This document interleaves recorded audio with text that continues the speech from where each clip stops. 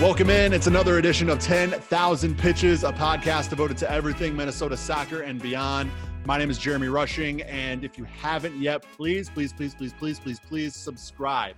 Whether you're listening on Apple Podcasts, Spotify, Stitcher, Google, Overcast, PodMN, whatever platform you're on, go ahead and hit that subscribe button so you're notified whenever we drop a new episode. Also, it helps us where we rank too on those platforms. The more subscriptions we had, the better we show up. So please definitely do that. Also follow us on all the socials at 10K Pitches. Speaking of the socials, got a 10K intern and digital media specialist. I've coined your title, Ethan. You're the intern / digital media specialist. Ethan Brandt. Ethan, thanks for jumping on with me, man. Appreciate it. Yeah, thanks for having me back. Glad to know I didn't blow it after the first time on the last one. It's you almost did. You almost did. I was thinking about it. I was like, you know what? He did good enough to deserve a second shot. So that's what I've been hearing from people. Have been telling me, like, Ethan, you're gonna need to be better if you want to get back on it. So the only way to get better is to get back on the bike. So here we are again. Perfect. A little bit later on, we're going to talk to Med City FC GM Frank Spaeth about I wish it was under better circumstances because Frank's an awesome guy and I've been wanting to talk to him for a while. But unfortunately, our main topic of conversation is going to be what's happening with their goalkeeper, Alexander A.J. Jarvis. He's been diagnosed with a life-threatening illness, and there is a GoFundMe out there to raise money for him right now. So we're going to talk about the situation, kind of where you can go to donate to the cause, and just how AJ's doing. And we do get into a little bit of just general Med City FC stuff, their plans moving forward as far as on-field competition goes, what they've been doing outside of, soccer-related stuff with the esports competition and the FIFA tournaments that they've been doing during COVID. So really excited for you to hear that interview with Frank about AJ, but also about everything Med City FC. So that's coming up a little bit later on. But Ethan, we have a big announcement to kick off the show today. And yeah. I've been very excited to finally announce this. This has kind of been in the works for quite a while. We have teamed up with Stimulus Athletic. They are the first official sponsor of 10,000 Pitches.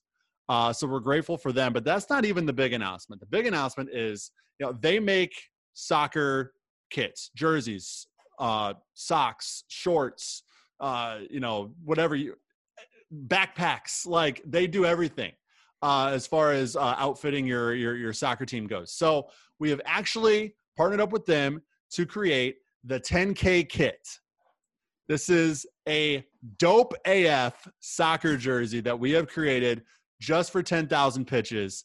You can check it out right now, actually, we're dropping it at 8 a.m. on Friday. So if you're listening overnight or for some reason listening before that, it's not up on Twitter yet. But if you're listening at 8 a.m. or after 8 a.m. on Friday, you can see the 10K kit in its entirety. And you can also see that we are giving one away.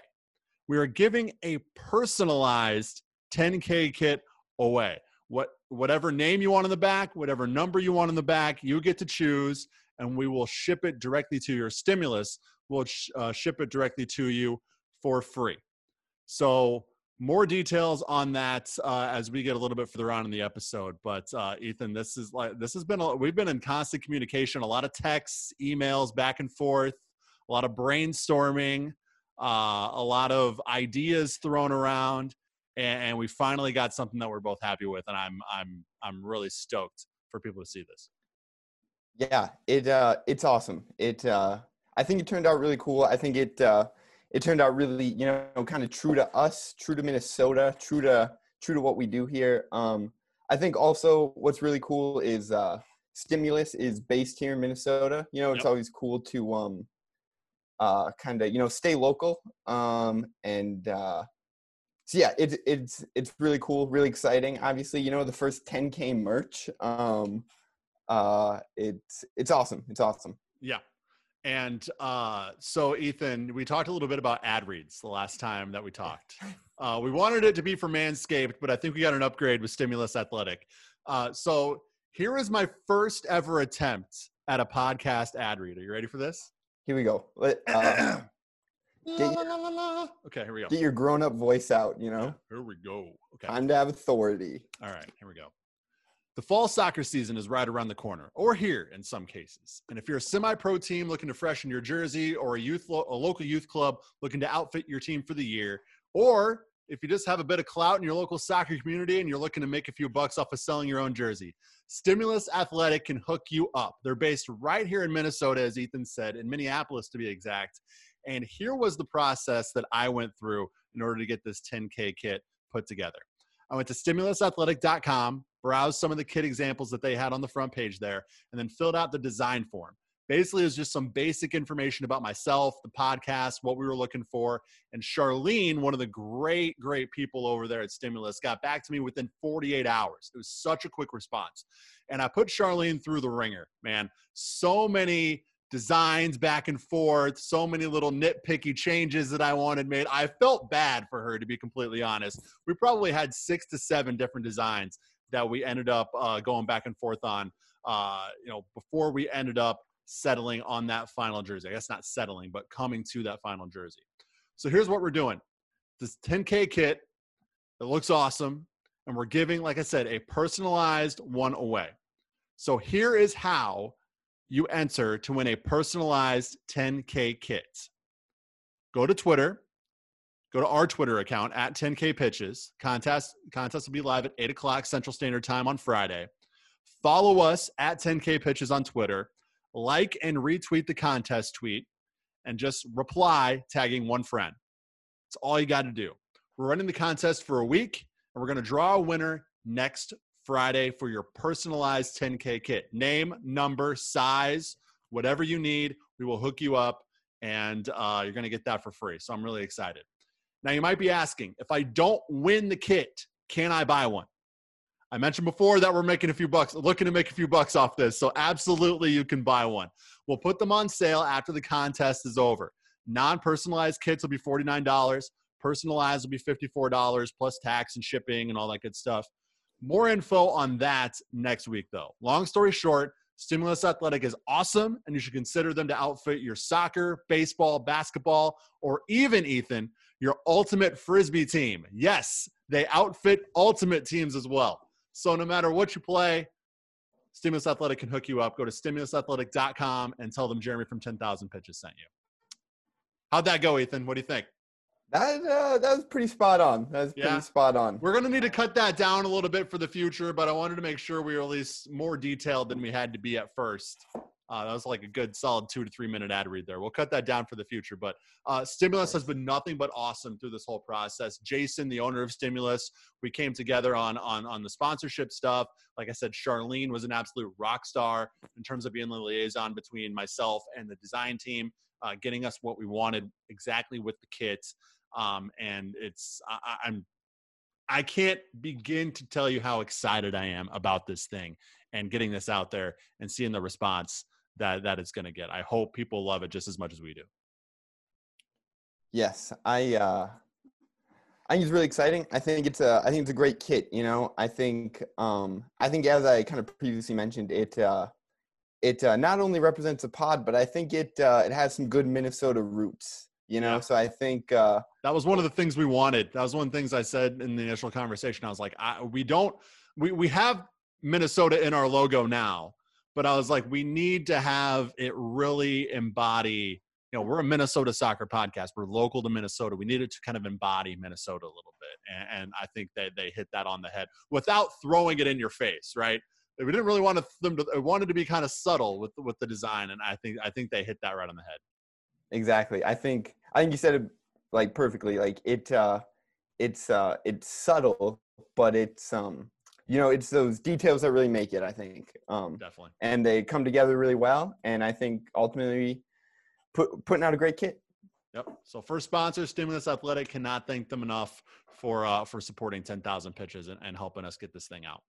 Manscaped on the way. Manscaped is next. Manscaped. We got one, but there's still room for you. There is still room for you. Give me a call. The first domino fell, and now it's all going. Absolutely. All right, let's move on though, Ethan. So we were texting the other day and about what we're going to talk about on this week's podcast and stuff. And I mentioned, oh, we should talk about what you're going to be doing in the fall because you're not going to have a soccer season because the UMAC and Division III canceled their fall sports, right? Or postponed at least. Right. Then you responded and said, well, actually, we're playing. Yes. I was like, what? How is that even possible? So I want to get into that right now. You're actually having a fall soccer season, even though both the UMAC and Division III have canceled or postponed their season. So how exactly is that going to work? Yeah. It's pretty interesting and pretty unique. So I'll give you all the details that I currently have. Like you said, UMAC has canceled fall sports, and Division III has canceled the championships for all fall sports. But at UNW specifically, upon that, release getting put out by UMAC, UNW put out a release that said we are pursuing non-conference competition. So I guess I don't know exactly what that means. I'm just going to assume it is schools in the area that aren't in our conference, or I guess they might be in our conference, but they won't technically count as conference games. Mm-hmm. That's for what it's worth. That's true of all fall sports at Northwestern, except football, which just got canceled yesterday. So they're only going to be kind of doing practicing, weight training, stuff like that through this fall, and no games. Compared to, I guess, volleyball, tennis, golf, and us, we are still going forward with non-conference competition. In quotes. You can't see the air quotes because it's a podcast, but they were there. So as far as additional details, I suppose, that I have, the plan is to play 10 games or under, so all the players can, maintain their eligibility. So this won't count as eligibility. And then, but we're moving in Monday. I guess we are getting tested on Monday as well. And then I don't know any future plans as far as getting tested. And then also another interesting, I guess, little tidbit, fun fact. I have a few friends that are playing here in Milwaukee, in schools in this area, and they completely canceled, no scrimmages. But then my old school, I still keep in contact with a lot of the players over there, and they're doing something similar to us where they are playing this fall, and it's more of just scrimmages, I guess. Mm-hmm. That's kind of what I'm considering this, because these games obviously don't really count. It's not like we can, get to the national tournament. So I guess just to conclude here then, obviously I'm really excited, right? Love to play soccer, and playing in, I guess, kind of, once again, quotes, you can't through them because can't see them, it's a podcast, but quotes, meaningful games, maybe they're not the most meaningful, but at the same time, I do recognize the severity of, the situation that is, life right now, especially here in the United States, that, this is kind of a risk, and it is kind of concerning. And, I trust UNW, and I trust UNW athletics, and I trust, other schools that, they do have our best interest in mind, and, they're going to do what they can to keep us safe, and follow all the guidelines put before them by the NCAA and, the state of Minnesota, or wherever we end up playing. But I am, a little concerned, I suppose, right? But excited. So, and then obviously, we do have the ability to opt out, right? They're not forcing us to play, nothing like that. So, I guess, things are getting bad or looking bleak, maybe I will take that route. But I am excited. Hopefully everything, goes well. How surprised were you at the news that you guys were actually going to be playing some sort of schedule? Yeah, it was definitely, kind of took me back, because we were kind of one of the last conferences to cancel. And so I just kind of, saw it on the horizon there that we were just going to punt this season. But I guess it's exciting, playing these scrimmages, or I guess they're called games, right? But so All right. Well, that'll be interesting to see how that plays out, and I'm sure you'll keep us updated as everything rolls on. Do you have any idea when your first game is? No, I I don't. But we move in Monday, so today's Thursday. We're recording, so five All days right, from now, making the move. 4 days. Yeah, Ethan Brandt's going to be back in the Twin Cities. Watch out. crossing the border, coming back to the maybe the superior Midwestern state. I guess we don't need to have that debate now, but Dude, I live in St. Paul too, so when we do these chats, we're literally going to probably be like a mile away from each other. hey, hopefully audio quality improves. Yeah, maybe. Yeah, the satellites, we'll be closer together, so the quality will be better. The video quality will be better too.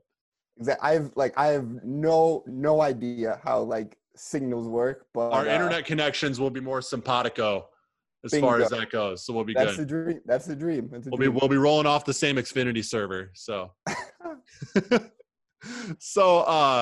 yeah, best of luck with that. Obviously that, like you said, it is a bit of a risk, but I'm sure on the other hand, it is going to be at least somewhat, provide a sense of a little bit of normalcy to be playing and practicing and getting ready for actual games as opposed to just scrimmages, which might not have that same level of intensity and same consistent, real meaningful atmosphere that a legitimate game would against, an actual opponent where you're wearing the actual jerseys. I don't know if you guys are going to have refs or not, but yeah, that'll be interesting to see how that plays out moving forward. And it'll be also interesting to see what other local colleges will also be a part of that too, right? Because if you're thinking you're playing a non-conference schedule, I don't think people will be coming from Michigan to play or coming from North Dakota or South Dakota to play. It'll probably be teams pretty local, maybe even all local here to the Twin Cities too.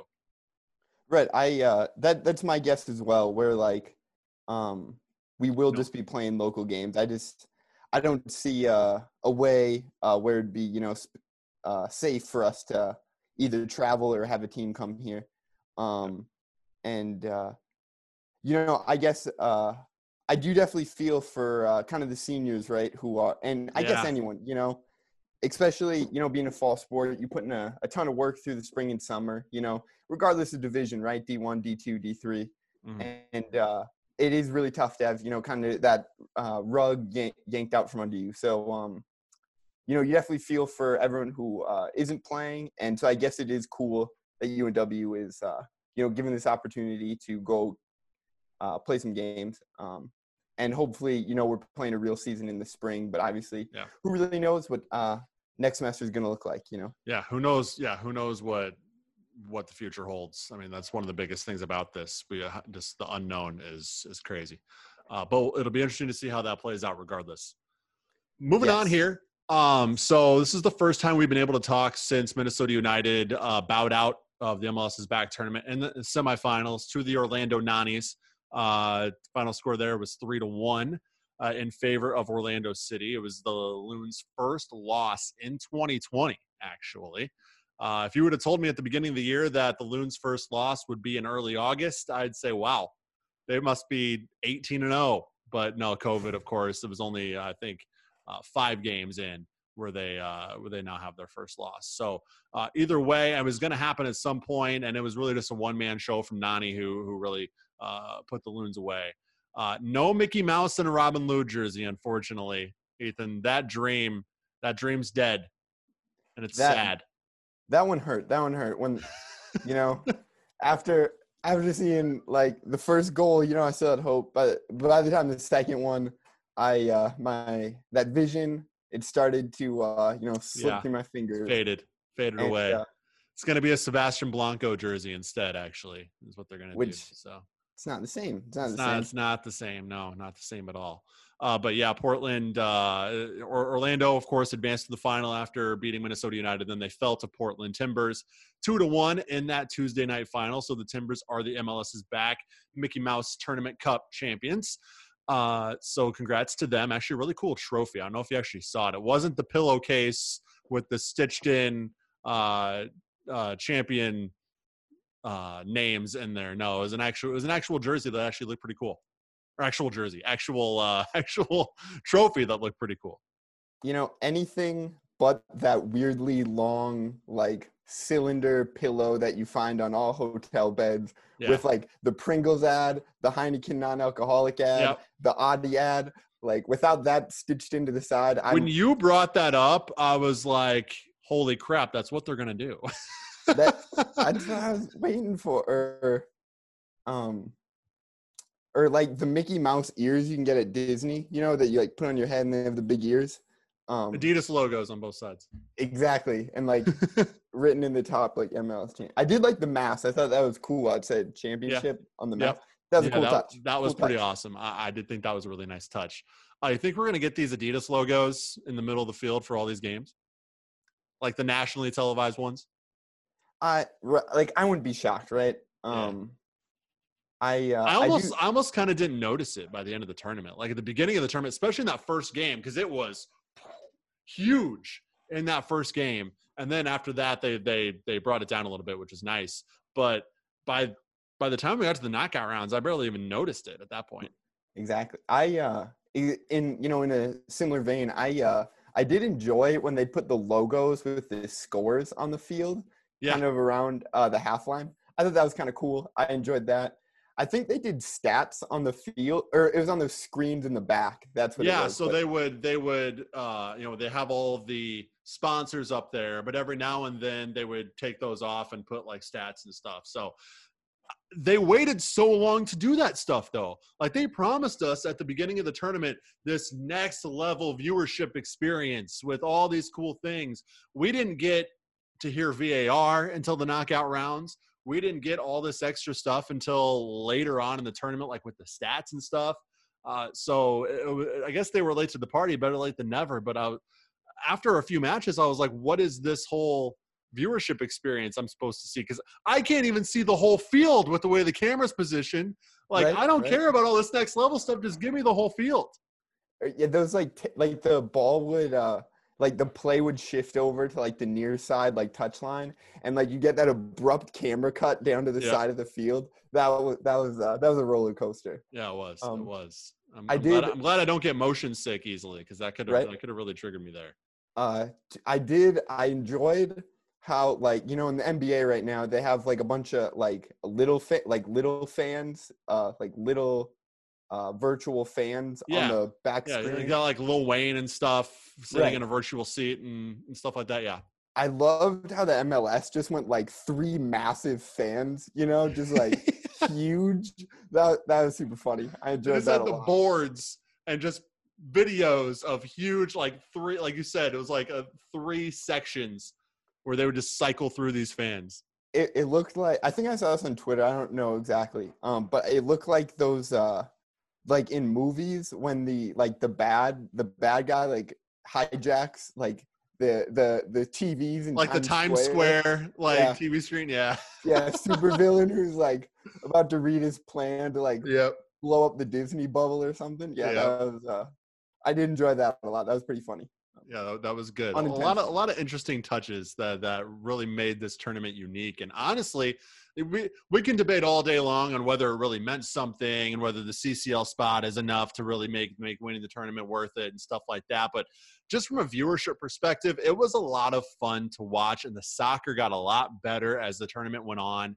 And it was a welcome addition to this whole COVID experience, having actual soccer to watch. And I can't thank all I'm so glad they spotlighted the staff and everybody who worked the event before the final. I thought that was an excellent touch, because it's not just the players, it's not just the coaches, it's all the technical staff, it's all of the people behind the scenes, the cameramen, the people who are involved in the broadcast and involved with the league stuff. It's so many people who made a huge risk going down there, not just with the COVID thing, but not seeing their families for 45 plus days.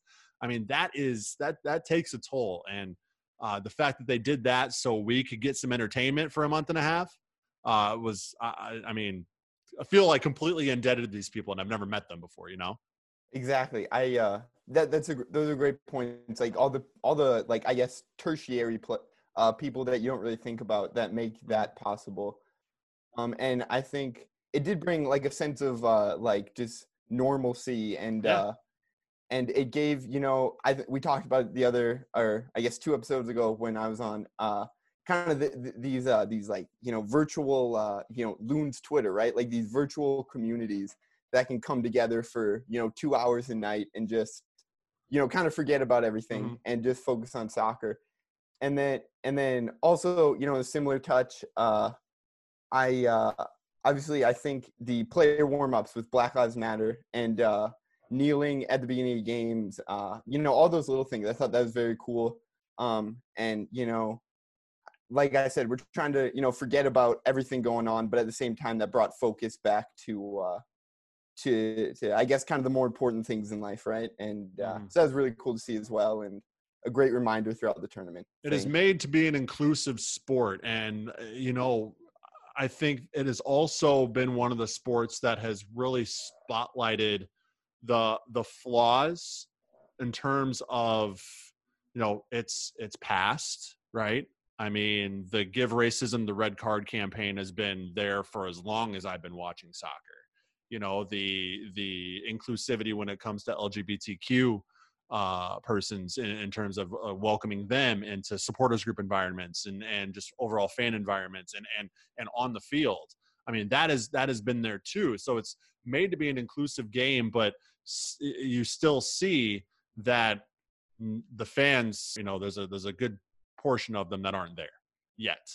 And while that's disappointing, it is what it is. But like you said, I think the opportunity the league took to really use that platform of the tournament to bring awareness and promote, and take a side, right, on the issue and take a firm stance on the issue is something I really do applaud the league for doing. Right. I think it was awesome to see. And I think soccer is like just a great platform where, you can hopefully spread, or I guess highlight the injustices, not only in the nation, but around the world. And then hopefully kind of bring people into one community. And that's, soccer, right? Supporting a team, supporting a sport. And then hopefully that translates and builds out into, the real world, right? And, you just take that model of inclusion and can apply it in all aspects of your life. Definitely. All right, moving away from that, I want to get back to kind of Minnesota United specifically. So, Ethan, you admittedly are somebody who's kind of just getting into following MLS and Minnesota United specifically regularly. More of a fan of international soccer, beforehand and blah, blah, blah, blah. But as somebody who's kind of just starting to watch this Minnesota United team consistently and who kind of has a fresh perspective, which a lot of Minnesota United fans do not, I want to get your initial thoughts and feelings on this team, especially not just somebody who is coming in with a fresh perspective, but also from a player's perspective and as somebody who really knows the game from a tactical, player's standpoint. I just kind of want to get your thoughts on Minnesota United as a whole. Yeah. I'll do my best, and from what I saw. I know it's a very vague and kind of broad question. I apologize about that, but just, the way they operate, the players on the team that really stand out to you, and what you see as maybe, the biggest strengths and weaknesses. Yeah, I guess I'll start with I think Eli on last week's pod broke it down, really well, and he put it as far as like kind of Minnesota's identity, right? Like they're not like a park the bus team, right? But like before that Orlando game, I feel like you really saw their like identity and who they are as a team, and they play like compact, right? They defend well, and they kind of can limit opponents' counterattacks in that way, and I think when they play that style of soccer, I think they're a tough team to beat. I think they have a lot of really good individual players, and obviously they have some players that have their shortcomings. But I think when they can really stick to their identity, they're a great team. And then I think we saw in that Orlando game, right? They kind of got away from that, and I think you guys kind of talked about it. Like, why did they do that out of necessity? Why did they do that? We don't really know. But I think they're a team right now that like has an identity and really needs to stick to that to hit their max potential, right? And so I think, you know, going forward here, right, this season and in the future, if they can kind of maintain their identity and play their brand of soccer, I think they can be a really great team. Yeah, I completely agree with you. And Eli and I talked about this at length last week, as you mentioned. But like they did get away from what they do best, right? I see this team. They play a compact defense, but you see teams that just can't break that down when they do that. And even though they play compact, you see a team just kicking a ball back and forth to each other for 30, 45 seconds. And all of a sudden they're getting pushed further and further back, further and further back. And now they're on their own side of the midline. And it's like, how is this possible? But they just can't break down that wall that Minnesota United puts up defensively, a layered wall defensively that Minnesota United puts up. And they decided to high press to try to take Nani out of the attack early, and it backfired. It was a huge risk. It was a risk reward scenario, and they got the short end of that stick as Nani just completely on his own, basically put Orlando City on his back and won that semifinal game, which, I mean, he's capable of doing, and you just kind of got to tip your hat for Minnesota United. They tried to stop him, and they just couldn't. Exactly. Yeah, like, you know, the greats, right? They find a way to they find a way to find a way, and that's what he did. But you know, I guess from like a slightly more of a player's perspective, and obviously these are MLS guys, and I'm a Division III college player. There's quite the gap there, but you know, I think there's a ton of value in putting players in a position where they're like comfortable and confident. And I think that comes from like repetition, right? So, you know, it's a lot easier to be good when you know exactly what you're doing and exactly what to expect, right? And so I think when Minnesota got away from that, you know, it's not like these players aren't good, but it's like they don't feel as confident in that, you know, situation. And like you can break that down to the micro sense, you know, where they're receiving balls, where, you know, the angles are, where kind of that like that, you know, panic passes, right? Where like you have someone closing, so I just gotta just first touch this away, right? To like, and so maybe it was kind of a case of that, right? Where like they just like obviously great players, you know, but like they just that rhythm wasn't there, I guess, and so I can see why, you know, from a player's perspective, once again, like why that breakdown kind of happens, you know. Yeah. Hopefully I explained that kind of well. And even more to your point, Adrian Heath is a guy that usually sticks to his plan and he doesn't divert from it, right?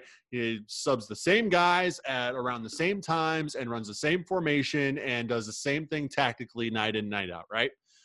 So not only are these players, you know, would any player be normally comfortable in the role that they normally play, but a lot of these guys really don't know anything different than the role they normally play because Adrian Heath is not a guy who switches that stuff up very often. So when you do that, when you do make those switches, it's going to be even more of an adjustment than usual because these players have fallen so far into a comfort zone in their role that it's going to potentially present those issues that we saw. Exactly.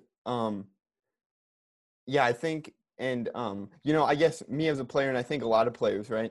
They do like their rhythm. They like that comfort zone. They like, you know, knowing exactly, you know, how many minutes they're going to play to like the best of their ability, right? You know exactly what's expected of you, right? Exactly. I mean, that's one thing you can say about Adrian Heath's players is they know exactly what their role is and they know exactly what's expected of them, and there is absolutely no confusion on what that is.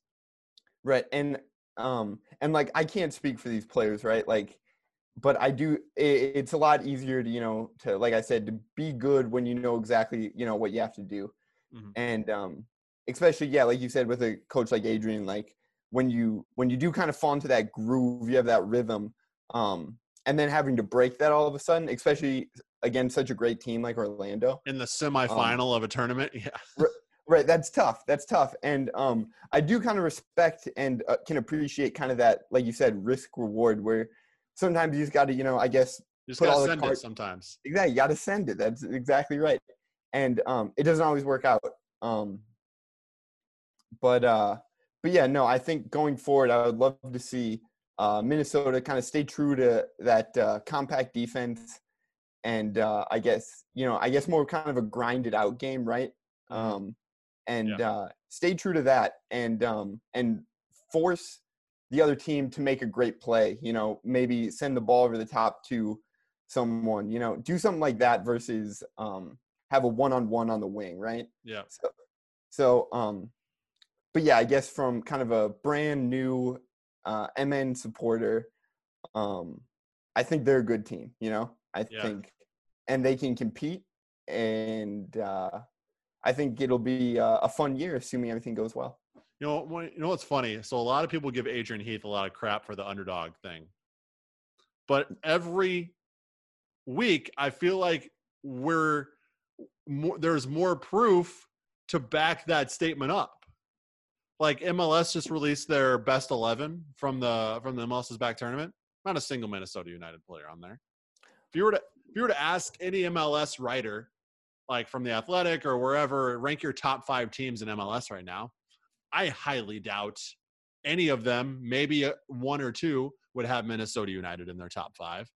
So while people aren't going out of their way and saying, "Oh, Minnesota United is bad, they're overrated," blah blah blah blah blah, I don't feel like anybody's actually giving them any credit either. So I can see where kind of Adrian Heath is coming from with this underdog mentality, because the team really doesn't get the same credit that teams like, now granted LAFC is defending Supporter Shield, so that's a completely different topic, but even teams like Portland, like Kansas City, who they've already beat this year, teams like San Jose was getting a ton of press coming into that Minnesota United San Jose game.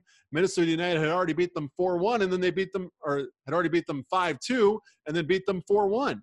So it's like, it just, and even after the game, the more the discussion, at least nationally, was about what San Jose did wrong more than what Minnesota United did right. So it's like, what does this team have to do to actually get some people talking about them, Yeah, I think, I guess I have 2 theories, right? Like, one would be, they don't play a super flashy brand of soccer, Mm-hmm.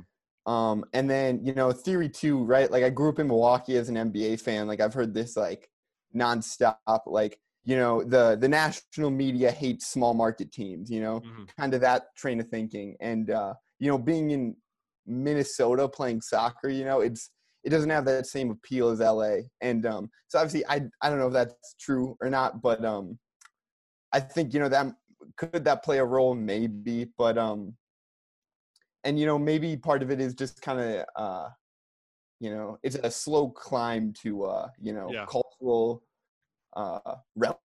relevance, so that's kind of, that's fair. and as a fan, maybe we're a little more aware, but the national media hasn't quite caught on yet. So That's fair.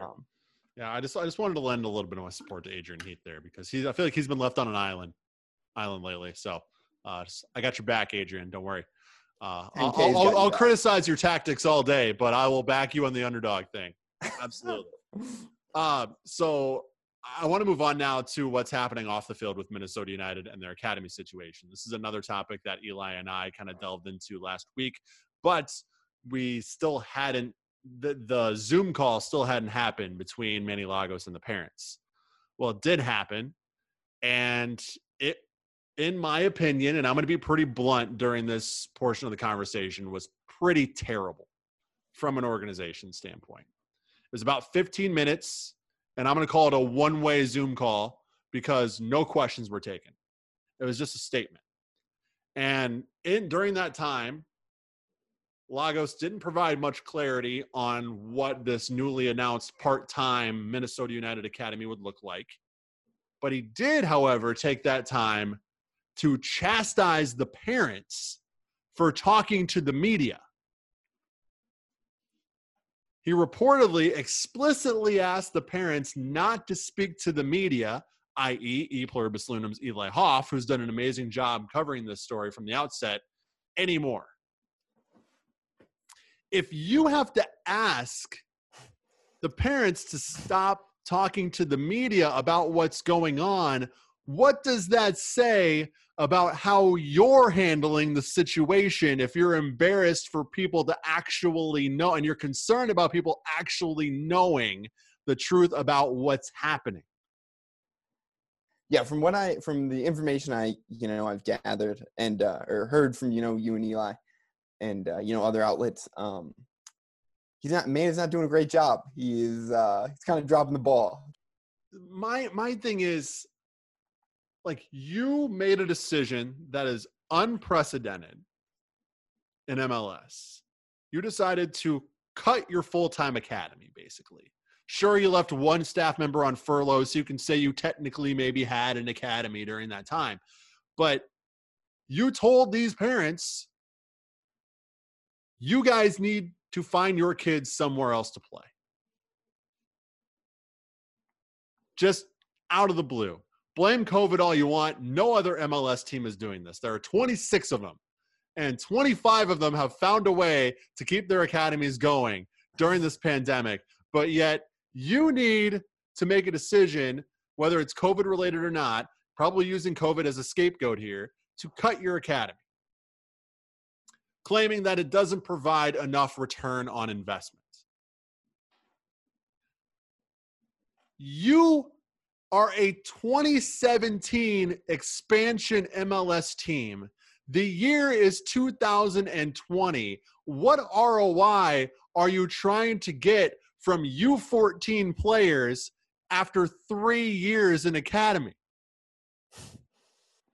That doesn't make any sense. Also, you're telling me Fred Emmings is an ROI, a homegrown player. He's 16 years old. He is tall as hell, and he is going to be an excellent goalkeeper in this league. He is now signed to your senior team, and you have exclusive rights to him. You're telling me that's not ROI?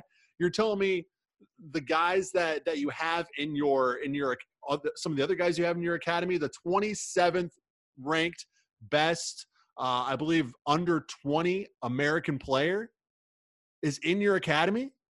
Patrick Weah? That's not ROI?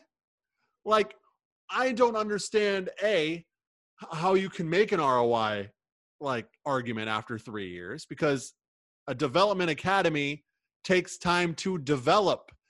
That's the reason it's called a development academy, because it takes time for these guys to develop. That's the whole definition of the word development. It doesn't happen right away. But also, you have 3 or 4 players who really have some solid potential and are already getting, national attention for how good they are, for how young they are, and could really potentially be something. So you're telling me that potential ROI isn't worth anything? That's where you lose me.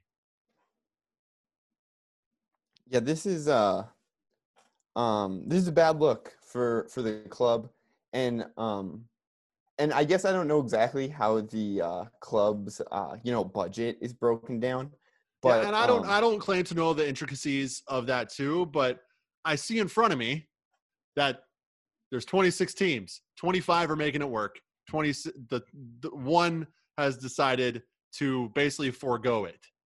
And that, to me, it's a surface level perspective, but to me, it's enough to know that, you could probably keep it going if you wanted to.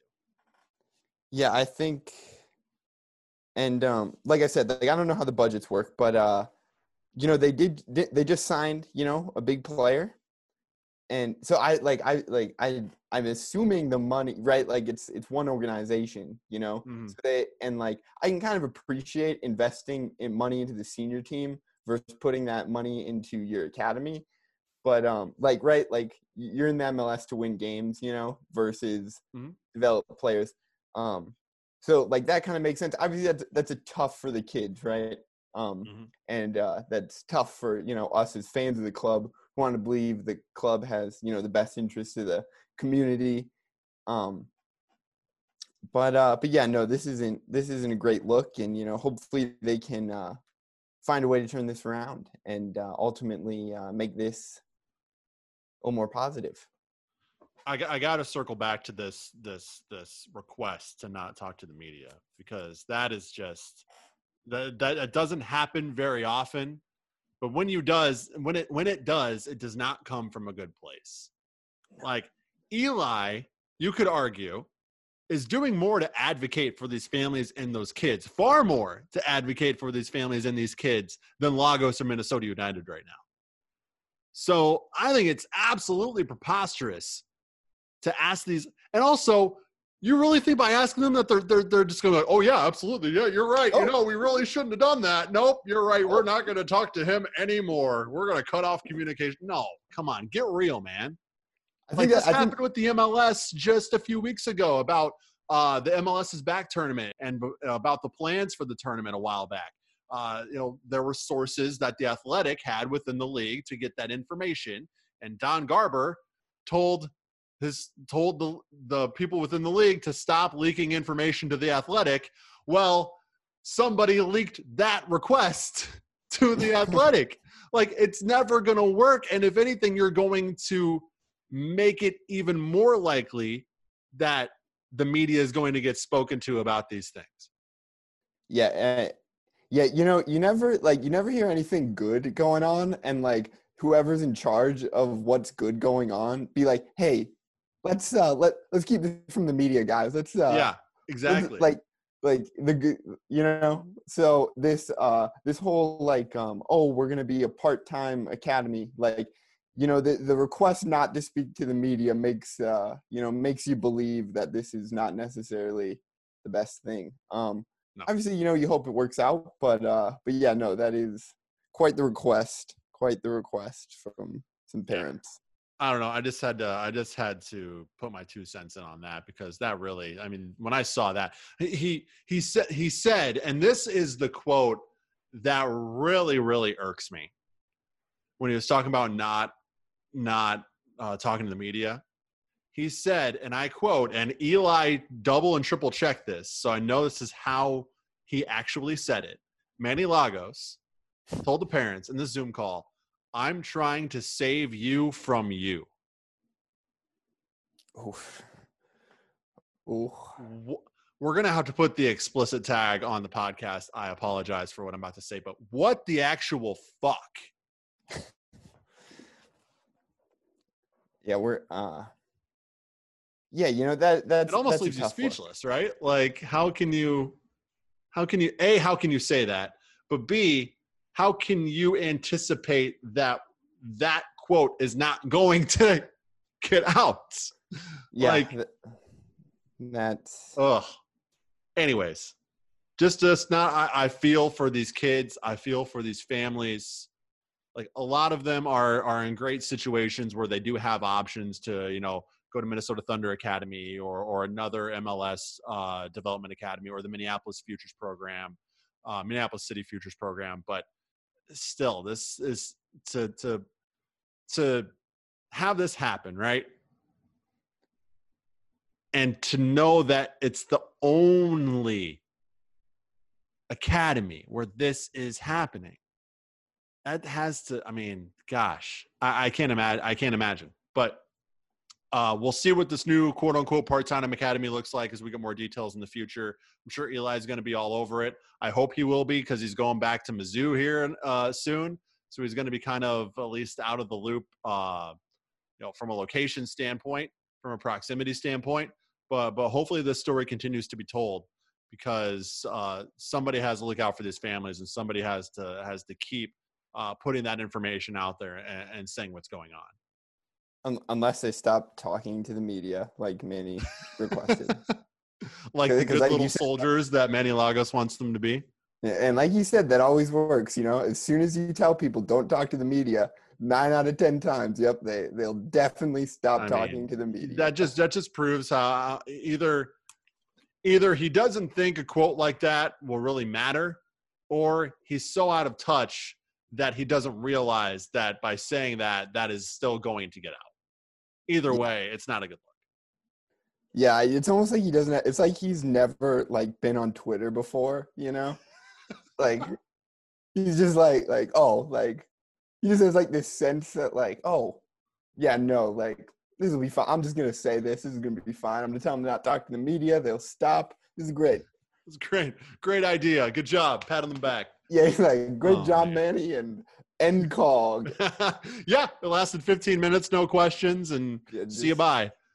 I don't know, but more information on this part-time academy will obviously be coming out as we move further on. I guess they plan on competing in the 2020-2021 academy season, however that looks, COVID depending. So we'll keep an eye on that as well. Want to transition into something a little more fun here. So got a segment that we're going to do here. It's called Brainstorm. Okay. And being that this is the first one and the first segment we're doing, the first Brainstorm segment will be brainstorming other potential segment ideas. Yes. So we're doing a segment where we brainstorm other potential segments. Got it? Is this how sparse the soccer content has come, that we're just gonna break, like, what should probably be a couple emails and text messages is now a segment on the pod. I like this. Okay, so segment idea. We could do like a kind of like a come on man, but we have to do like something different. And it'd be like what we just did with the whole Lagos situation. Like we just pick out somebody and just like, what the heck are you doing? Like, figure it out. Whether it's somebody who made a mistake on the field or they said something bad in the media or something like that, you know, just spotlighting somebody who did something probably really dumb. But what would we call that? You can think of a name for that? 10,000 mistakes. 10,000 mistakes. On 10K pitches. Brought to you by Stimulus. I kind of like the idea of like we pick like the most hated player on Minnesota. You know, like I'm like obviously it kind of ebbs and flows, right? We're like, you know, on any given week, some player is just going to be really kind of the target of the fan base. True. I think we pick them and just. And we just say really nice things about them. Exactly. Find the pot. Oh, I like that. Yes. I really like that. Or find like a real like fact about them that will like tug on your heartstrings and kind of make you feel bad for talking bad about them. Yeah. If anything, we'll just like change their Wikipedia page, like and post a screenshot on Twitter so it seems kind of real. You know, and obviously it'll get changed back pretty quick, but like. At least for the sake of doctored information. That's what the 10,000 Pitches podcast is all about. We'll make fake content. Fake news. No, we won't do that. But I like that idea. We'll have to come up with names for these segments. It's 9:45 on Thursday night. I don't know if my brain is working well enough to actually come up with actual names for these segments. But I like where we're going. The only thing I got is slap a 10,000 in front of it. Like whatever the name is, put 10,000 in front of it. There you go. All right. Excellent brainstorm segment. I like it. All right. We got a few irons in the fire as far as future segments go. So that went well. Yeah. These will ultimately turn out very well. I'm excited. Excited for the future perfect. Of the pod. What could go wrong, Ethan? What could go wrong with these? Nothing. Nothing. Okay, so to finish off here, we got to talk about what happened today. So St. Louis announced the name and unveiled their logo and branding for the new MLS expansion team. They're going to be called St. Louis City St. Louis City SC. I like the SC when it comes to American soccer teams. Yeah, I don't like FC when we're talking about American teams because we don't call it football here. We have football. It's the game that is played every fall on Sundays. With your hands, with big guys and pads. You can hold the ball, you can pick up the ball, throw the ball with your hands. With your hands. Big distinction right there. Yes. So we already have that here in America, and we call soccer. Literally, I feel like every team who has an FC in their name needs to change it to SC, and I'll automatically like them 10 times better when they do that. So I do like the SC. I like the crest.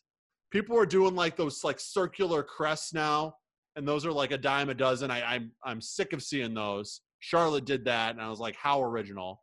They also pulled like a stock photo of a crown and stuck it in the middle of their crest too, and called it good. So that was I'm pretty sure I've seen the same crown when I'm like making the graphics for us. I think I've seen Yeah, that exactly. same. I go to like Canva and I can find that crown, and It's it's like, not oh, even, I don't have to pay for that. It's in the free version. I can yeah, use like it. oh, or like Yep. yeah, like oh, you got a 99-cent crown. Nice, nice, nice. Not even 99 cents, man. I'm, But the I'm crest trying to looks cut him nice for slack. St. Louis City. It has the arch in there, and I think there's like another little thing. I think it's the Ferris wheel, but I'm not sure. But anyways, it's not the circular crest. It kind of has its own shape, which I like. The problem is the way the color scheme and the font that they used for their branding. I put this on my Twitter at Jeremy G Rushing on Twitter. I think I retweeted it from the 10K account. It's exactly like what Minneapolis City did with Futures. It's the same font, it's the same style, it's the same color scheme. Like, it is scary how similar it is. I know this is like a pretty played out meme, and like I'm sure we've all read it on Twitter by Spider-Man now. one, pointing at Okay, each other. I wasn't even going there. That's actually a lot funnier than what I'm about to say. Thanks for that. But no, I was gonna say it's like like when you do your homework and you ask your friend like, hey, can I have the homework? And they're like, yeah, here you go. Just copy and change it a little bit. So the teacher doesn't know. I feel like that's what we got with this. Yeah, that's basically like, yeah. So I'm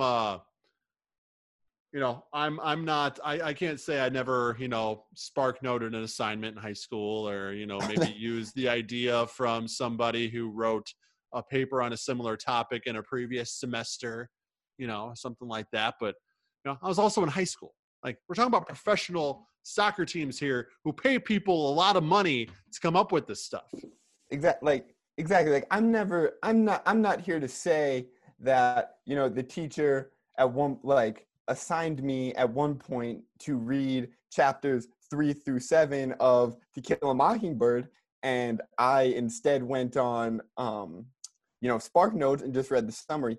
I'm not saying I did that hypothetically, and just filled out the worksheet. That's not something you do. No, like, it doesn't sound like you at all. Of course I didn't do that. And if I can have that level of integrity, to my education, the least that what St. Louis can do is have that level of integrity to St. Paul. The Futures. Agreed. Disgusting. I think we should all hold ourselves to the Ethan Brandt standard. And you may have heard that example and been like, wow, that was oddly specific. That was like almost too specific. And I'm just gonna tell you, don't focus on the details. I came up with that on the top of my head. Maybe that's another segment, the Ethan Brandt standard, and you just talk about, what a great person how you hold yourself in such high regard, and how we should all do the same, and discuss specific instances in which that you held yourself in that highest of regard, and really inspire us to be better people. And like the one I just listed, that was all hypothetical. I never did that. And all my other ones of me being a high standard human being, those will also. I'm kind of too lost in this now. I'm kind of tagging myself. I don't know what I'm trying to say anymore. But basically, high standard human being. There we go. The high standard human being himself, Ethan Brandt, 10K intern / digital media specialist. Ethan, I always appreciate you taking the time to jump on the pod. Of course, I more than appreciate all the work you do behind the scenes for 10K too.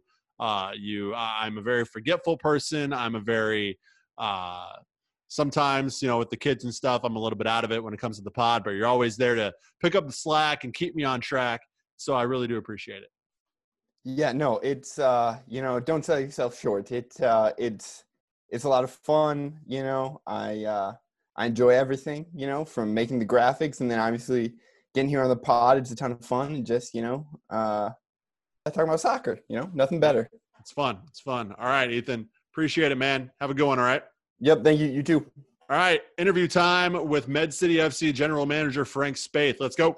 All right. Now I am welcomed in by Med City FC General Manager Frank Spaeth. Med City is in the NPSL. They play down in Rochester. And Frank, I can't thank you enough for coming on the show this week. Well, thanks a lot for having me, Jeremy. Really looking forward to talking with you here today. Yeah, I kind of wish it was under better circumstances. A lot of what we discuss today will be about Alexander AJ Jarvis and his battle with severe aplastic anemia, which is a life-threatening illness, and there is a GoFundMe up for that right now, and we will get into that, as we move forward in the interview.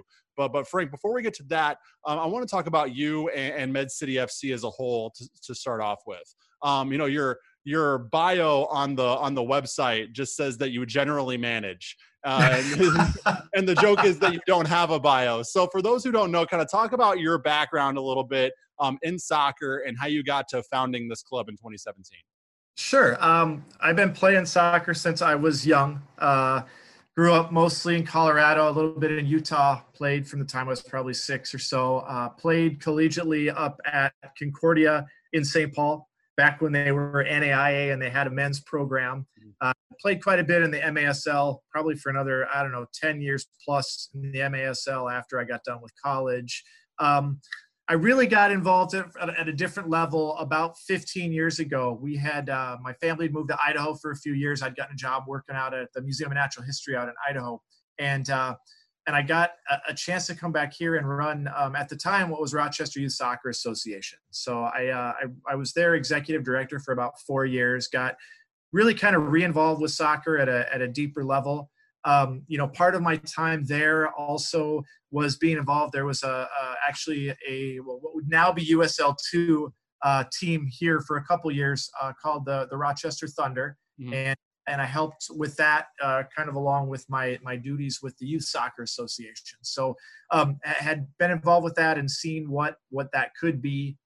And then, fast forward about, 7-8 years, a couple of friends of mine asked me, if I'd meet them for lunch. This is about, the week before Thanksgiving 2016. They said they had an idea they wanted to run by me, wanted to see what I thought. And they talked about creating this, minor league team here in Rochester. And at first I wasn't 100% sold on the idea, but then, a few other things fell into place and suddenly, the opportunity to play in the NPSL and have a conference that was really legit and yet not too far spread out was really appealing. And so, after thinking about it for a couple of weeks, I said, hey, yeah, why not? So middle of December, I said, let's go for it. And I think it was the day before Christmas 2016, they officially announced us as a team. Wow. And, from there, it was just crazy. It was, found our first head coach in January, had our first tryouts in February, second round of tryouts in March, and we were playing by May. So it was a really, really quick, quickly developing team. And we've just, we haven't stopped since then. So it's been great. We've been able to put together a really competitive team on the field. We feel like we run a pretty professional organization off the field. We do a lot of stuff in the community. Certainly, we've had a lot of success on the field and looking forward to, we were looking forward to this being our 4th season, but obviously COVID-19, along with everybody else, kind of threw that all out the window. So we're looking forward to kind of 2021 and getting at it again. One of the biggest disappointments I think was, we had qualified for the U.S. Open Cup for this year for the first time, and then we didn't get to play in it because they haven't done anything with that tournament yet either. And the word is they're going to try to do something, but it's probably not going to involve as many teams. It's going to be a lot shorter. So I'm really hopeful that we'll still get that chance to participate in that tournament in 2021. But in any case, we'll be back on the field ready to go by May of next year. So what are you guys doing kind of organizationally right now? I mean, obviously nothing's really going on as far as on-field competition, but are you guys still, staying in touch with the front office and the players? Are you guys having training sessions? How's that going right now? We haven't been able to do any real training sessions. Our team really is made up of guys from all over the country. They go to school all over the country, but they're really from all over the world. I think every year we've had 11 or 12 different countries represented on our roster. So, typically we haven't had more than maybe 5 or 6 guys at the most that are from the area.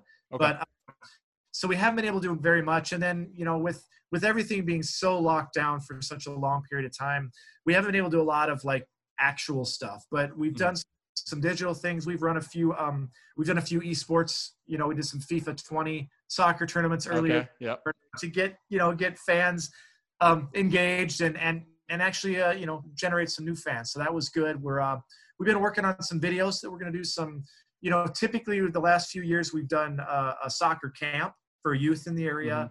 Obviously that's another one of those things that without having our players here, without having the ability to get groups of youth together, that's another thing that we weren't able to do this year. So we're kind of trying to create sort of a Med City digital soccer camp. So there's the videos that we can share that, give kids a chance to work with us, even though they can't necessarily do it directly on the field. So that's a few of the things we're working on. Otherwise, we're really trying to focus now on 2021. This, in some respects, it's kind of a blessing in disguise because we've never had like an entire year to prepare for a season, because by the time we get done with the previous one, it's already, end of July, early August, take a couple weeks to kind of regroup and catch our breath before we get going. So typically we only maybe have 8 months to try to get stuff put together. So we're really trying to focus on being able to use this time wisely, working on trying to tie in our sponsors, our major sponsors from this year, trying to get them on board for 2021 as early as we can so that we can kind of focus on broadening our sponsor base, our partners. So that's the stuff we've been working on. Speaking of sponsors, I see you got the Stimulus Athletic shirt on. They're one of our sponsors here on the podcast, so I appreciate you indirectly representing them. That's awesome. Yeah, they were. We used them 2 seasons ago. We used that. Nice. I really liked their stuff. It was good. It was just for us. It was a case of, as we got more players, we needed to maybe find a way to, we're always looking for ways to trim expenses a little bit. Of course. I understand. So we had to, had to go a different direction last year, but yeah, we enjoyed working with them, and maybe we'll get a chance to do that again in the future. Circling back to talking about like the FIFA tournaments and the esports stuff that you guys have put on, esports in itself was kind of a booming industry even before the pandemic, but now with everybody being at home, it's really skyrocketed that industry and that space as a whole. When did you guys have the idea to kind of start this FIFA thing, this esports thing, and how did it go in comparison to maybe your initial expectations? Yeah, we really it was one of the ideas that we came upon, as soon as we knew we weren't going to have a season, we knew we still had to find ways to connect with our fan base. We wanted to find ways to stay relevant in the community. And so we just brainstormed a list of, well, what are some potential things we could do from a digital perspective that would, keep those fans engaged and keep everybody paying attention to us, so to speak. Yep. So that the esports was one of the ways we did that. The soccer camp, the digital soccer camp idea is another one. We're also working on a couple of interview series, talking with past players, coaches, staff, some players, coaches, staff, just to kind of get an idea of, try to give people a more all-encompassing idea of really what Med City FC is about and what we provide for everybody involved, whether it's the players that are getting a chance to play some great high-level soccer during the summer, whether it's the fans that are able to, be right here in our own city and watch a team right in their own backyard, whether it's the partners that we work with, the community where we have players go out and do community service, just try to give, try to share the story of everything that we're providing for the community. Yeah, I think that'll be fun to see kind of what you guys put out there and the content that goes out. I'm really looking forward to seeing that. Yeah, we've been hopefully get it out sooner. It's just, we've run into a few snags and obviously as COVID-19, as the situation continues to change, we have to kind of pivot at times and ever evolving. New way to make the plan work. So ever evolving. I think everybody's kind of pivoting right now. So I think we can all relate to that. Yeah, definitely. Transitioning now to the not so fun conversation, but I think the very important topic. Your goalkeeper, Alexander AJ Jarvis, recently diagnosed with severe aplastic anemia. There is a GoFundMe fundraiser for that right now. You can find that on all our socials at 10K Pitches. Also follow at MedCityFC on Twitter for all that information as well. But this severe aplastic anemia, it's a life-threatening illness where basically, from what I read, his body's basically attacking his own blood because it's mistaking it as an infection. Is that kind of an accurate layman's term way to depict what's going on?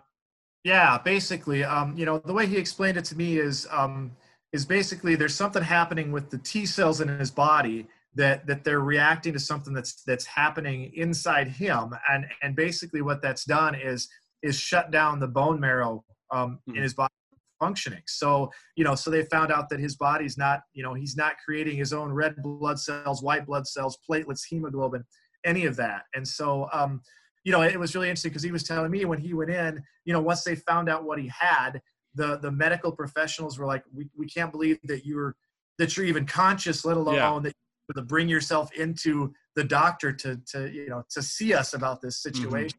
So, and it is, I mean, it's definitely life-threatening. AJ's got some things working in his favor. He's young, he's athletic, he's in good shape. But they're still giving him an 80% chance of this working. So, he's really upbeat about it, but there is certainly that, I mean, there's still that, chance that it's not going to work out. And, of course, if this course of treatment that he's doing now doesn't work out, they're going to have to look at a bone marrow transplant. Oh, wow. But they haven't found anybody that's a match for him at this point, like in his family. And so then my understanding is that raises the chance of that not being successful. So they've decided on a more medicinal course of action at this point. But yeah, I found out like probably 3 weeks ago. And when I found out the next week, he was in the hospital for 4 days getting treatment.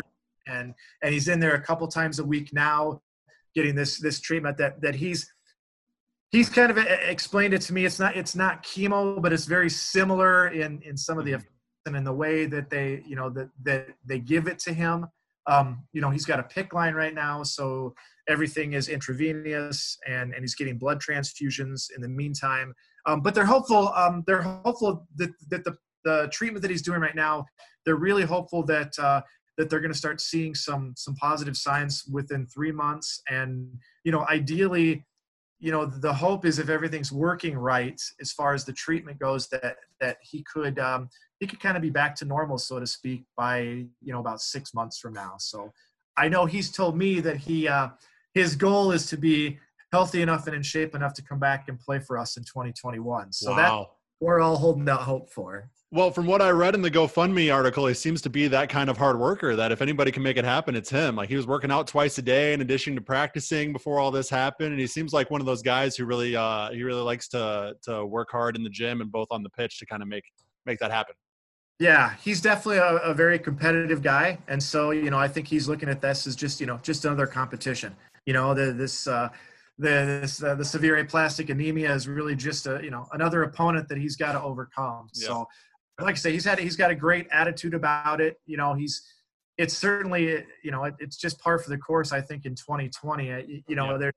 He was looking forward to so many things like so many of us were. But for him was his last year of soccer, collegiate soccer, and getting married and graduating, and so many things that have all just kind of been thrown up in the air.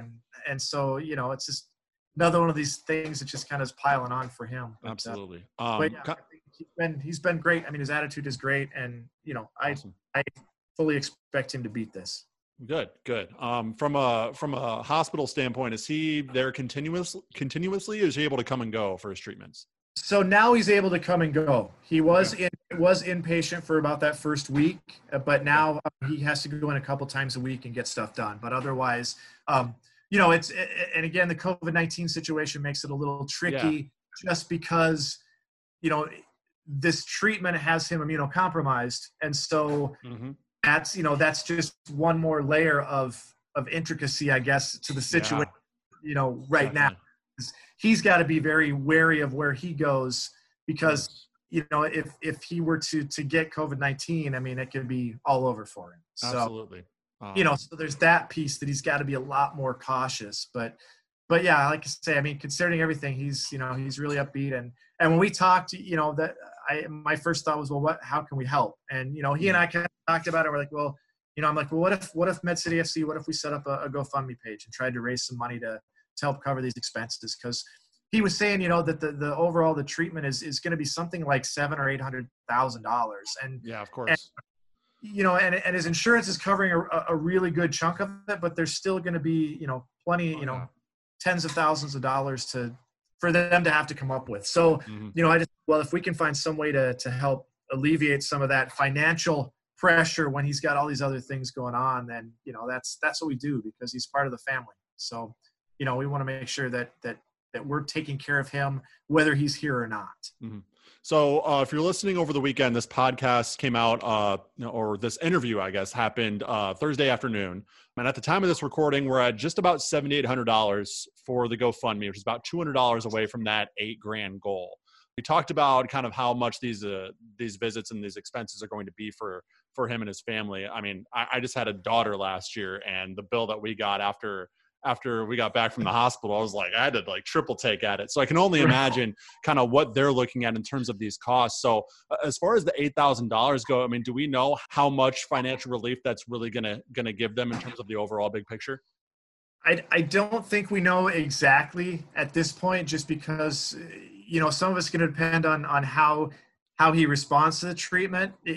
Best case scenario, everything goes as planned, but if there's any hiccups, then obviously that could add to the overall financial, impact for him and his family. And then there's also, if for some reason it doesn't work, then there's going to be a whole second level of attempt to help him get better. And so I don't think we know exactly how much at this point, so that's where it's great if we can raise the $8,000, that's awesome. If we can raise more, that's even better. You got to pick kind of a figure, and we wanted to pick something that we felt was attainable. But obviously, if we can raise more money through this, that's great. And I'm sure I think that that AJ's college is trying to do some things too to help promote his need, and so we're certainly not the only ones that are trying to help raise some funds for him. But I think it's gonna make a difference. If it's 8,000, if it's 10,000, every dollar is gonna make a difference. It seems like you're in pretty constant contact with him, and you mentioned he's in pretty high spirits. When you guys talk, is it strictly about what's going on, or is he a big soccer fan? What's he what's he like in those conversations right now? Yeah, we talk, a lot of our talk has been around how it's going, how his treatment is going. But we certainly talk about soccer, about what's going on. He's been able to go out a couple of times and watch. He should be practicing right now with his team. Of course. He plays out at Bellevue University. And actually we have a couple of other of their players played for Med City FC the last couple of years. So, okay. And it's funny because actually the head coach there played for the Rochester Thunder team, 10 years ago. So we've got a lot of connections with the soccer team down there. So a lot of it's just kind of, how are you doing? But at the same time, hey, how are Andy and Finn doing? And what's Mark up to and what's practice looking like? So, and then I think too, just kind of, they've got some other things with the wedding plans, and with both of them, planning on starting their master's degrees, coming up here. So just kind of asking, some of those general questions. And, okay.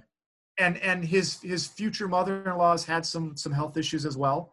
And so some of the conversation is around, how she's doing with some of the things that she's been dealing with for the last couple of years as well. So, we talk about all kinds of stuff. Again, the GoFundMe link is up on all of our socials at 10K Pitches. It's up on Med City FC's Twitter account. You'll be able to find it if you look up one of us to go help contribute to that. And again, less than $200 away from that $8,000 goal at the time of this recording on Thursday afternoon, which is amazing. Excellent work putting that together, Frank. I applaud you. That's amazing work there. Hey, thanks. It was, I was really amazed. I think AJ was too, he was pretty humbled at the fact that I think within probably the first 2 days we raised over $5,000. Yeah. And it's like, and we were like, when we were talking about the whole idea, we had no idea what to expect, but it's been really cool to see, obviously there's a lot of people, a lot of names I don't know, probably friends of AJ's from, back home in England, and some of his college friends and former college teammates and whatever. But it's fun to go through the list and see, not just some of our own fans and staff that have donated, but to see names of some of our rivals in the conference. Yeah. To recognize players and staff and fans from, Minneapolis City SC and Duluth and, you know, Twin Stars and some of the, you know, some of the teams in our NPSL conference, you know, and it's just a reminder that, you know, even though maybe on the field we're bitter rivals and, you know, and we're out for blood, so to speak, and we want to win every game we play, you know, off the field, we're all trying to do the same thing, you know, and we're trying to be successful with what we're doing. And, you know, and if one of us isn't successful, that, you know, that negatively impacts everybody in the conference. So it's been great to see that support from some people that, you know, maybe you wouldn't necessarily think that they'd be willing to help out, but to see that, you know, see everybody come together around his needs. And, you know, he was saying that I talked to him yesterday, and he was saying, you know, he had read a comment from somebody that was a player from one of the other teams. And he's like, well, I don't even know who this guy is, but he had all these great things to say about me. And I mean, I think it was really, like I say, really humbling and really, really touching for him, you know, on the money piece, just that there's a lot of people that are certainly wishing him well and definitely get healthy. So yeah, that's awesome to see. I was kind of scrolling through some of the comments and stuff like that on the GoFundMe page too, and I was just kind of, again, like you were, blown away by the kind words. And, you know, I've obviously never met or talked to Alex, but he seems like, or AJ, but he seems like a really, really good guy. And you know, hopefully he can pull through this and get back on the field like he wants to in 2021. That's a lofty goal, but he seems like a guy who can achieve those things. Yeah, I think he can do it, and we're looking forward to having him back. You know, he was here in 2018 and 2019. He was going to be coming back for 2020, and then everything happened. So, you know, it'd be great, you know, really great if we could get him back here again, and the fans would get a chance to, you know, congratulate him on beating this. That would be a really cool moment. For sure. Yeah. So again, if you check out the GoFundMe and it's not at that $8,000 goal, please consider donating and get us over that hump there, over that hill, so we can get AJ obviously the help he needs and the financial relief that he needs. You know, provide a little bit of relief in an otherwise pretty stressful and concerning situation there. But again, all the best to him and his family as far as that goes moving forward. I want to transition to kind of Med City FC again and what you guys plan on doing. You had mentioned 2021 a couple times as kind of the bullet point on the calendar, so to speak, as, you know, kind of when things are going to get back rolling. When did you guys make that decision to kind of, you know, for lack of a better term, punt your on-field competition aspirations to 2021 instead of maybe trying to do something this fall? Pretty immediately after the NPSL decided that they were canceling all of our league games. It didn't take us long to decide that we were going to just kind of pull the plug on everything. And the reason for that was we rely on so many guys that aren't from here, you know, and we have guys that are, like I say, they're from all over the world. Every year we've had 11, 12 different countries. We've had players from South America, Central America, Europe, Africa. And a lot of those guys, once we told them we weren't having a season, they left. They went home. So we, you know, I suppose for a few weeks we had kind of kicked around if there was a chance to play maybe in July, maybe trying to get a team together, but we've put a really good team on the field the last few years, and we just decided at one point that we didn't want to have maybe a lower quality team on the field. You know, I think we've kind of put this expectation in our fans' minds that this is the level of soccer we play. And we didn't want to do anything to jeopardize that. You know, I mean, if we played 2 or 3 games and we had a subpar team in our eyes, or, you know, a team that maybe wasn't as good as what we strive for, then, you know, we felt like there's a chance it could hurt us long term. And so, you know, we decided that we would forego that short-term opportunity to maybe play a few games and instead, you know, focus on, well, what can we do to continue building and growing what we've done the last 3 seasons. And so that's kind of when we made that decision. You know, we're just going to give ourselves a full year, and even a year plus, really, to be able to start really focusing on how do we continue to grow, how do we continue to generate more revenue, get more fans in the stands. What more can we do in the community to continue a big part of, you know, obviously we've got a good foothold in the soccer community, especially, you know, the youth piece. We've got some great partnerships with a lot of the youth clubs in the area. But, you know, so now it's like, well, but what fan bases or what potential soccer fans are we not reaching? And so those are some of the ways that we're trying to figure out how to tap into maybe some little bit different markets and get a few more people into the games. We've been really fortunate. We've had some really great crowds. I'd say over the last 3 years, we've probably averaged, somewhere around 400 fans a game. Wow. That's, and that's including, the last couple of seasons we've had some really poor weather. And so even I think about, we had a game against Dakota Fusion and it rained. We had a rain delay for about 2.5 hours and we still had almost 100 people stick it out and watch the game when it did get going. So we got some real fans and, but we want to be able to start bringing in more of the casual fans. And, so we're working on some ideas for ways that the soccer product is good, but we want to continue to build around the game itself and come, and create some ways to get people interested in more than just the game, but in the whole atmosphere and the whole environment, and so, we're working on trying to come up with some sort of pregame fan zone where there's some games and there's some interaction and there's some stuff that people can do before the game, and trying to find more ways in the game to have some stuff going on. So certainly a lot of areas that we know we can continue to improve on, and so that's really what our focus is just trying to add more value to what we're doing. I think when you look at, any potential, silver lining, so to speak, from this time off, when I speak to a lot of other teams, it's kind of that same thing. The main goal is to try to tap into as many markets as possible in terms of bringing in people to your games, but also, short and long-term supporters of your clubs as well. So that's cool that you guys are kind of taking this time to really look at all of your options there. And like I said before, I really look forward to seeing what you guys do, because you guys have a well-run operation, so far. So I look forward to see how you guys expand that in 2021.